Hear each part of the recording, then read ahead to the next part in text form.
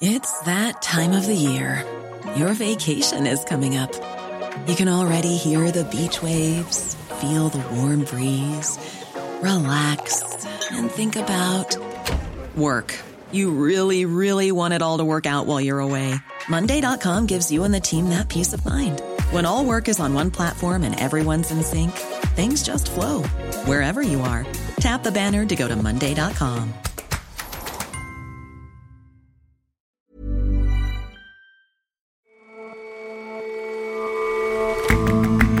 Hello and welcome to The Intelligence on Economist Radio. I'm your host, Jason Palmer. Every weekday, we provide a fresh perspective on the events shaping your world. Each year, millions of monarch butterflies make an astonishing migration from Canada to a remote corner of Mexico, and no one was more excited to greet them than Homero Gomez. We look back on the life of a logger turned activist. And the coyote is thought of as America's predator of the prairie, or maybe as a figure of fun in cartoons. But ecological pressures are driving them into cities across the country, and inevitably that makes for conflict with humans.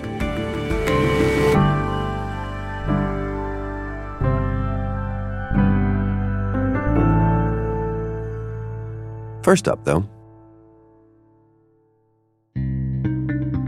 few Irish leaders have gained the global recognition of the current Prime Minister, or Taoiseach, Leo Varadkar. The son of an Indian immigrant, he's Ireland's first openly gay leader. And its youngest. He first took office 3 years ago at the age of 38. And I think if my election as leader of Fine Gael today has shown anything, it is that prejudice has no hold in this republic. He's overseen the abolition of abortion laws and stood up to the British over Brexit. The UK is only one country, and we have a population and a market of 450 million people. If these were two teams up against each other playing football, who do you think has the stronger team? But despite being well-liked abroad, at home there's discontent over soaring housing costs and a faltering health service.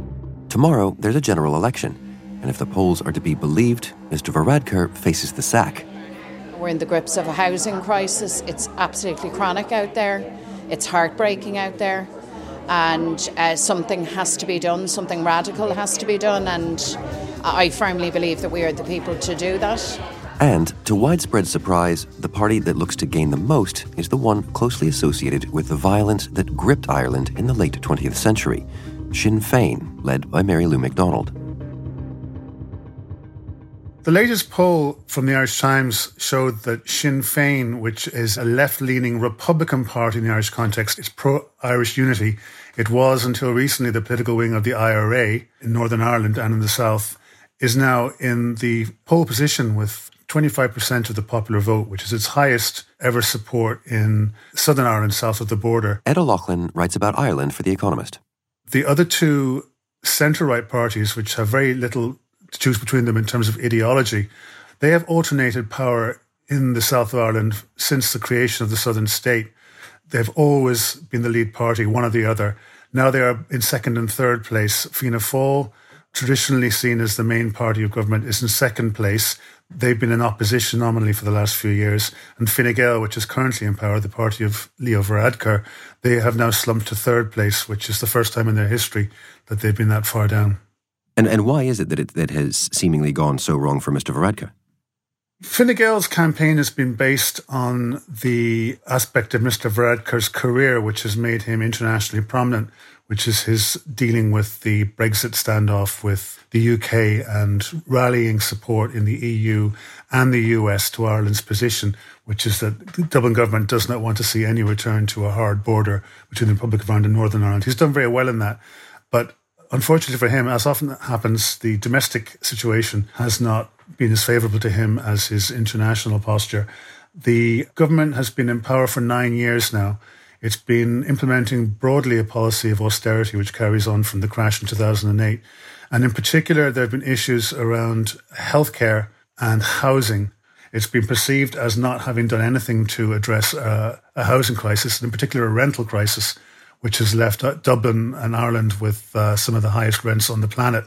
People can't afford those rents. Young people in particular have become very disillusioned and very angry. I think it's a trend everywhere in the Western world, but it's become particularly heightened here. And they're looking for an alternative party to go to. There is no strong established centre-left party in Ireland. So people looking for an alternative have hit upon Sinn Féin as the only other large nationally organised party that's offering a centre-left, soft social democratic agenda. But Sinn Féin is a party with some pretty strong associations to past violence in Ireland. I mean, what is the party like at the moment ideologically? Well, you have to differentiate, for a start, between Sinn Féin in the north and Sinn Féin in the south, which is something that Sinn Féin itself doesn't like to do because its unique selling point is that it's an all-Ireland party. It supports Irish unity. They don't like to see the party split in two, but in fact there are differences between north and south. Obviously, they've been separate states for a century now. In the south, which is where this election is taking place, the party has sought to move away from its traditional role as the political wing of the IRA. The Troubles, of course, effectively ended more than 20 years ago. In the south, in particular, there's been a move away from the kind of the IRA era Sinn Féin. In fact, all of the present leadership in the south are too young to have anything to do with the struggles or to have been active in Sinn Féin during the Troubles. Mary Lou McDonald is from Dublin. She's the current leader. There is no value in refighting the battles of the past. The war is long over. There is no value either in engaging in a blame game. She is, again, too young to have been personally involved. She does have quite strong All-Ireland Republican credentials, which have got her in trouble once or twice. But broadly speaking, she is not somebody who has any IRA baggage which can be thrown against her personally. And what about the actual route to power for Sinn Féin, though? If things are so divided in the polls, this could end up looking like a minority government scenario. Do you think Mary Lou McDonald could lead that minority government? Well, most of the commentators here are saying that seems unlikely, but nobody really knows what will happen. Both Fianna Fáil and Fine Gael have sworn not to go into government with Sinn Féin, but in Ireland, as elsewhere, these kind of promises tend to evaporate in the face of cold, hard arithmetic. If the two other parties continue to slide in the polls, Sinn Féin hold their vote or build on it, there are quite a large number of other smaller left-wing parties and the Green Party, which is likely to do well in this election, whom, if the arithmetic was right, might actually be able to form some kind of broad left coalition. And that would be truly groundbreaking in Ireland because there's never been a left-led or even centre-left-led government in the history of the state. And if the arithmetic goes that way, how do you think Sinn Féin being in power in the south and certainly in a power-sharing agreement in the north would affect relations, for instance, with Britain? Well, Sinn Féin's policy in its manifesto is it wants a border poll right away on Irish reunification. In practice, even if Sinn Féin were leading a government in the south and were leading the government in the north, neither of which has come to pass at this point, it is not in a position to demand a border poll. That's not in its gift. That's up to the Secretary of State for Northern Ireland, who would only call a border poll if they were satisfied that there would be a majority for it in Northern Ireland and presumably in Southern Ireland as well. That is by no means the case right now. So I think Sinn Féin has to ask for Irish unity in the same way as it has a policy of restoring the use of Gaelic as the principal language north and south. That's not going to happen either, but there are pieties that must be observed. And do you think this sort of surprise rise of Sinn Féin in this election is an indication that it will be a political force for the future more generally?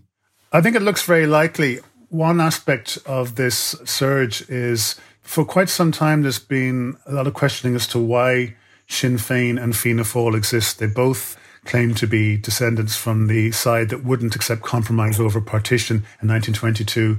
Fianna Fáil is ageing, Sinn Féin is not. Fianna Fáil is resistant to coalition with Sinn Féin because they're afraid that Sinn Féin would eat them under such a scenario that people would say, well, why do we need two Republican parties? Whatever happens in this election, it looks like they might be able to build on that. It's highly unlikely that they're going away, even if they don't get into government this time. Ed, thank you very much for your time. No, you're welcome.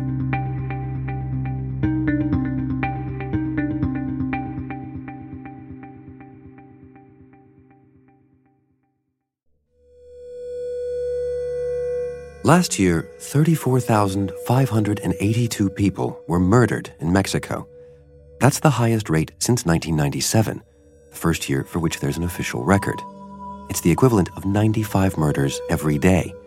There are so many that each case draws little public interest. But 2 deaths this year in one of the poorest parts of the country have sparked international attention. The migration of monarch butterflies is one of the great wonders of the natural world. Anne Rowe is our obituaries editor. They fly 4,500 kilometers from eastern Canada right down to Mexico. And they do this every year. They start in late August and make their way down to arrive in Mexico at the very beginning of November. There are millions of these butterflies, and the color is bright orange, tending to yellow. But suddenly there they are coming in clouds over the western part of Mexico.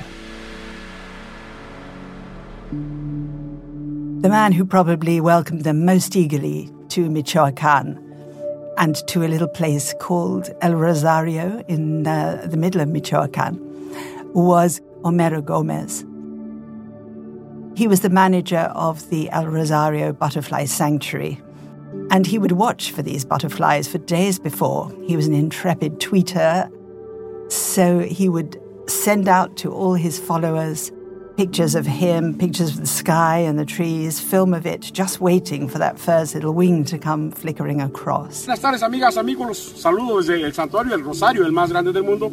Hoy un día maravilloso, después de muchos días que afectara seriamente el frente frío, bajas temperaturas. And then picture after picture would come, and film after film of him standing in forest clearings with his arms out, welcoming the butterflies, and they would land on him, they would land on his head and his nose and his shoulders. Todos los días de 8 a 5 y hasta finales de marzo. Ven a conocer esta maravilla de la naturaleza. Son las novias del sol, el alma de los muertos. Flocked to the trees, so many of them that the branches were actually weighed down and the leaves would look orange with them. The sanctuary was founded about 2 decades ago. There had been a study of where the monarch butterflies spent the winter. It's such a remote part of Mexico that no one was quite sure where it was exactly. Then when it was discovered, there was a general feeling that the habitat ought to be preserved. And there was very little else for people round about El Rosario to do. They were just loggers. They were all taking wood out of the forest. That was how they made their livelihood. And when the idea was first mooted, it was in fact Homero Gomez who made sure that the butterfly reserve took off, that it was something the local people would want. And he managed to persuade them that attracting tourists in to look at the butterflies was actually going to be a better source of income than cutting down the trees. He was brought up in a family of 10 children. His parents were timber merchants, and although he trained to be an agronomist, he ended up as a logger himself. It was what everybody did. It's a peasant society. And he couldn't particularly think of any other way of making a living than the traditional one. On the other hand, like all the local people, he was also enchanted by the butterflies when they turned up every year, because it was more or less on the Day of the Dead, and the local legends had it that these were the souls of local people returning home. They even had in their wings the color of marigolds, and marigolds in Mexico are the flower of the dead. So there was already a great love of the butterflies that went alongside the need to cut down their trees. And at some point, his love of the butterflies seemed to overwhelm his need to cut down trees. Once he had persuaded the other peasants on this communal land, there were 260 other people he had to persuade, they formed a pretty good team. They managed to plant between them, with the help of some volunteers, 1 million new trees on the reserve and reforested about 150 hectares. And so the whole thing prospered. But while there were thousands of tourists thoroughly enjoying the reserve, walking among the clouds of butterflies, there were, at the same time, some very dangerous enemies lying in wait for Homero Gomez and his helpers. And these were the illegal loggers who, despite the fact that logging had been banned in the sanctuary for some time by the national government, still managed to come in. It was still very lucrative to take the trees out. There are some quite valuable hardwoods that grow in among the pine trees, the special pine trees that the monarch butterflies love. So these were the new enemies. They were armed. He had to try and keep a constant watch on them, so he organized patrols that would go out through the woods constantly at night, keeping a watch out for intruders in case they were there. But they were not armed, these patrols. They were just doing what they could to protect the habitat. For some time, he'd been receiving death threats. There had been various tense standoffs with the illegal loggers. So there was not a great deal of surprise when he went missing. He had been to the local town of Ocampo to a patronal festival, and he didn't come back. Some few days afterwards, his body was found floating in a sort of farm reservoir. And it seemed at first that it was just a death by drowning, and that was what the authorities said, but people were rather suspicious that it could possibly be. And a better autopsy revealed that he'd had a blow to the head. And only a few days after his body was found, the body of one of the tour guides, Raul Hernandez, was also found. So within 2 weeks, the El Rosario Reserve had lost its manager and one of its best tour guides. And it was an enormous blow, of course, to everyone who worked there. The future of the reserve is probably safe, however, because it has become so famous in the world and because the circumstances of the deaths of these two men were sufficiently shocking that they've drawn the world's attention to it. But these two deaths also lie within a far wider and sadder picture, which is that the murder rate in Mexico has become so extraordinary. In fact, these are just 2 more deaths among the tally of 1,600 murders in Michoacán, 35,000 murders in Mexico as a whole in a little more than a year. One of the things that most drew me to write this obituary was the contrast between the fragility and beauty of the butterflies, which had so attracted Homero Gomez, and the apparent horror and violence of the way he died.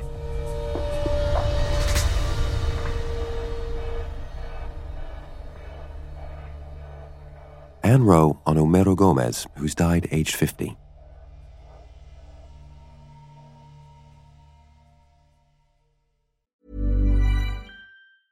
It's that time of the year.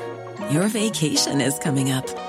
You can already hear the beach waves, feel the warm breeze, relax, and think about work.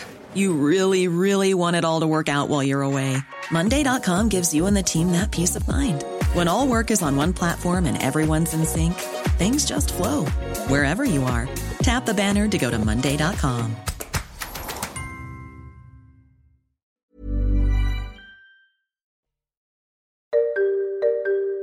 The Wile E. Coyote is a popular figure in the American imagination. Allow me to introduce myself. My name is Wile E. Coyote. Genius. As with the Warner Brothers character, they're known as the ultimate tricksters. So let's get down to cases. You are a rabbit, and I am going to eat you for supper. Now, don't try to get away. But they're also an increasingly common part of urban American life. Sometimes that brings danger. Last month, a 5-year-old boy was attacked by a coyote in the city of Chicago. So I first heard about the coyote attack in an email from the principal of the school that my boys attend, just around the corner from my house. Adam Roberts is our Midwest correspondent. And the email said the school was on lockdown because of an attack in the neighbourhood, and that we shouldn't be worried if we heard that there were helicopters swooping over our houses and if we saw police and other armed people out in the park, because they were hunting a coyote. And the fear was that after several sightings of the coyote in the neighbourhood, that more people would be attacked. Such incidents are thankfully unusual, but coyote sightings across America have become routine.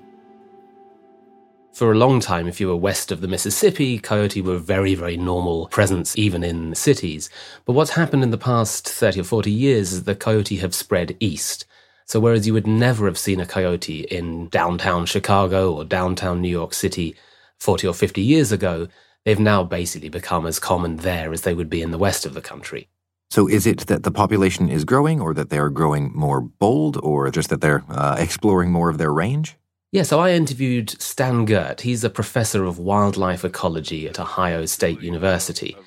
And he's been gripped by the phenomenon of urban coyote for years. For example, Chicago, we began our study almost 20 years ago because of the appearance of coyotes in areas that they had never been seen before. And so and he now estimates that conservatively there are between 2,000 and 4,000 coyote in Chicago alone. And he has an explanation for why the population has grown so much. That partially explains. I mean, the eastern expansion was largely due to the removal of wolves and the removal of a lot of the eastern deciduous forest for farmland. The forests have disappeared, the wolves that used to hunt coyote have disappeared, and so the coyote are flourishing in the rural areas, and they need territory, and that means the cities. So it's just essentially that nothing is hunting them, and so they're proliferating. Well, some people do keep hunting coyote. 400,000 were killed in a typical year, which is a measure of how many there are still around the country. But they used to be hunted and trapped in far greater numbers. So most of the North American furs are actually sold overseas. But the European Union has cut back quite a bit in terms of acquiring North American furs. And these days, far fewer people are wearing fur. It's not as fashionable, it's not seen as acceptable. Demand for the fur has dropped steadily. And with that, the population in the rural areas has flourished, and then they're pouring into the cities. Where now we're hearing about attacks on people. Is that becoming more common too? Attacks on people are still very rare. And coyote, although they're fairly large animals, they can look like a small wolf. They're actually shy. They hide away from humans most of the time. Much more common for people to be killed by dogs. Around 50 people are killed in America every year because of dogs. And deer. Deer kill a lot more people in America because they cause traffic accidents that kill around 200 people a year. So coyote are actually not particularly dangerous animals at all. So for my part, I mean, we see a lot of foxes in London, which, surprises visitors to the city. But, South Londoners in particular are used to it. And I suppose as a phenomenon, it's not so different. And perhaps the reasons for it not so different. I think this is absolutely a phenomenon that we're seeing all over the world of once exotic wildlife that were kept at a distance coming into our cities. Sometimes they're pushed in, like with the coyote, because their populations are actually flourishing outside in the rural areas. Quite often, they're drawn in because the cities are quite attractive places for those animals. We provide plenty of food, shelter, opportunities for them to hunt. When I was living in India, there were often stories about leopards coming into Mumbai or coming to Bangalore, and they would creep into the cities and interact with humans, maybe pounce and eat a couple of pet dogs. It's the same with bears in Canada, wolves in Europe, dingoes in Australia. We're seeing more and more interaction of wildlife and humans in urban settings. And this will presumably keep growing as our cities grow, but also as they become more appealing for those animals. With parks, with plenty of food, those are good places for the animals often to hang out. Well, Adam, stay safe out there. It's a dangerous city, but I'll try.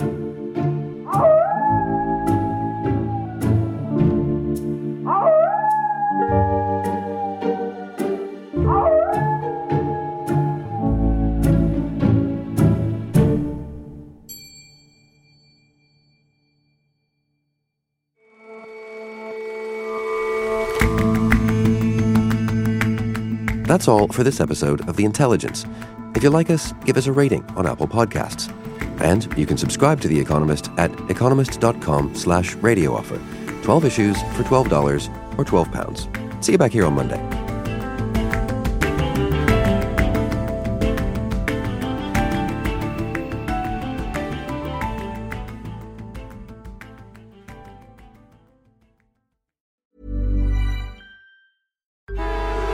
Traffic jams, tailgating, pile-ups. Ugh, the joys of driving. How could it get worse? The federal government wants to have a say in what you drive. That's right. The Biden administration's EPA is pushing mandates that would ban 2 out of every 3 vehicles on the road today. Don't let Washington become your backseat driver. Protect the freedom of driving your way. Visit EnergyCitizens.org. Paid for by the American Petroleum Institute.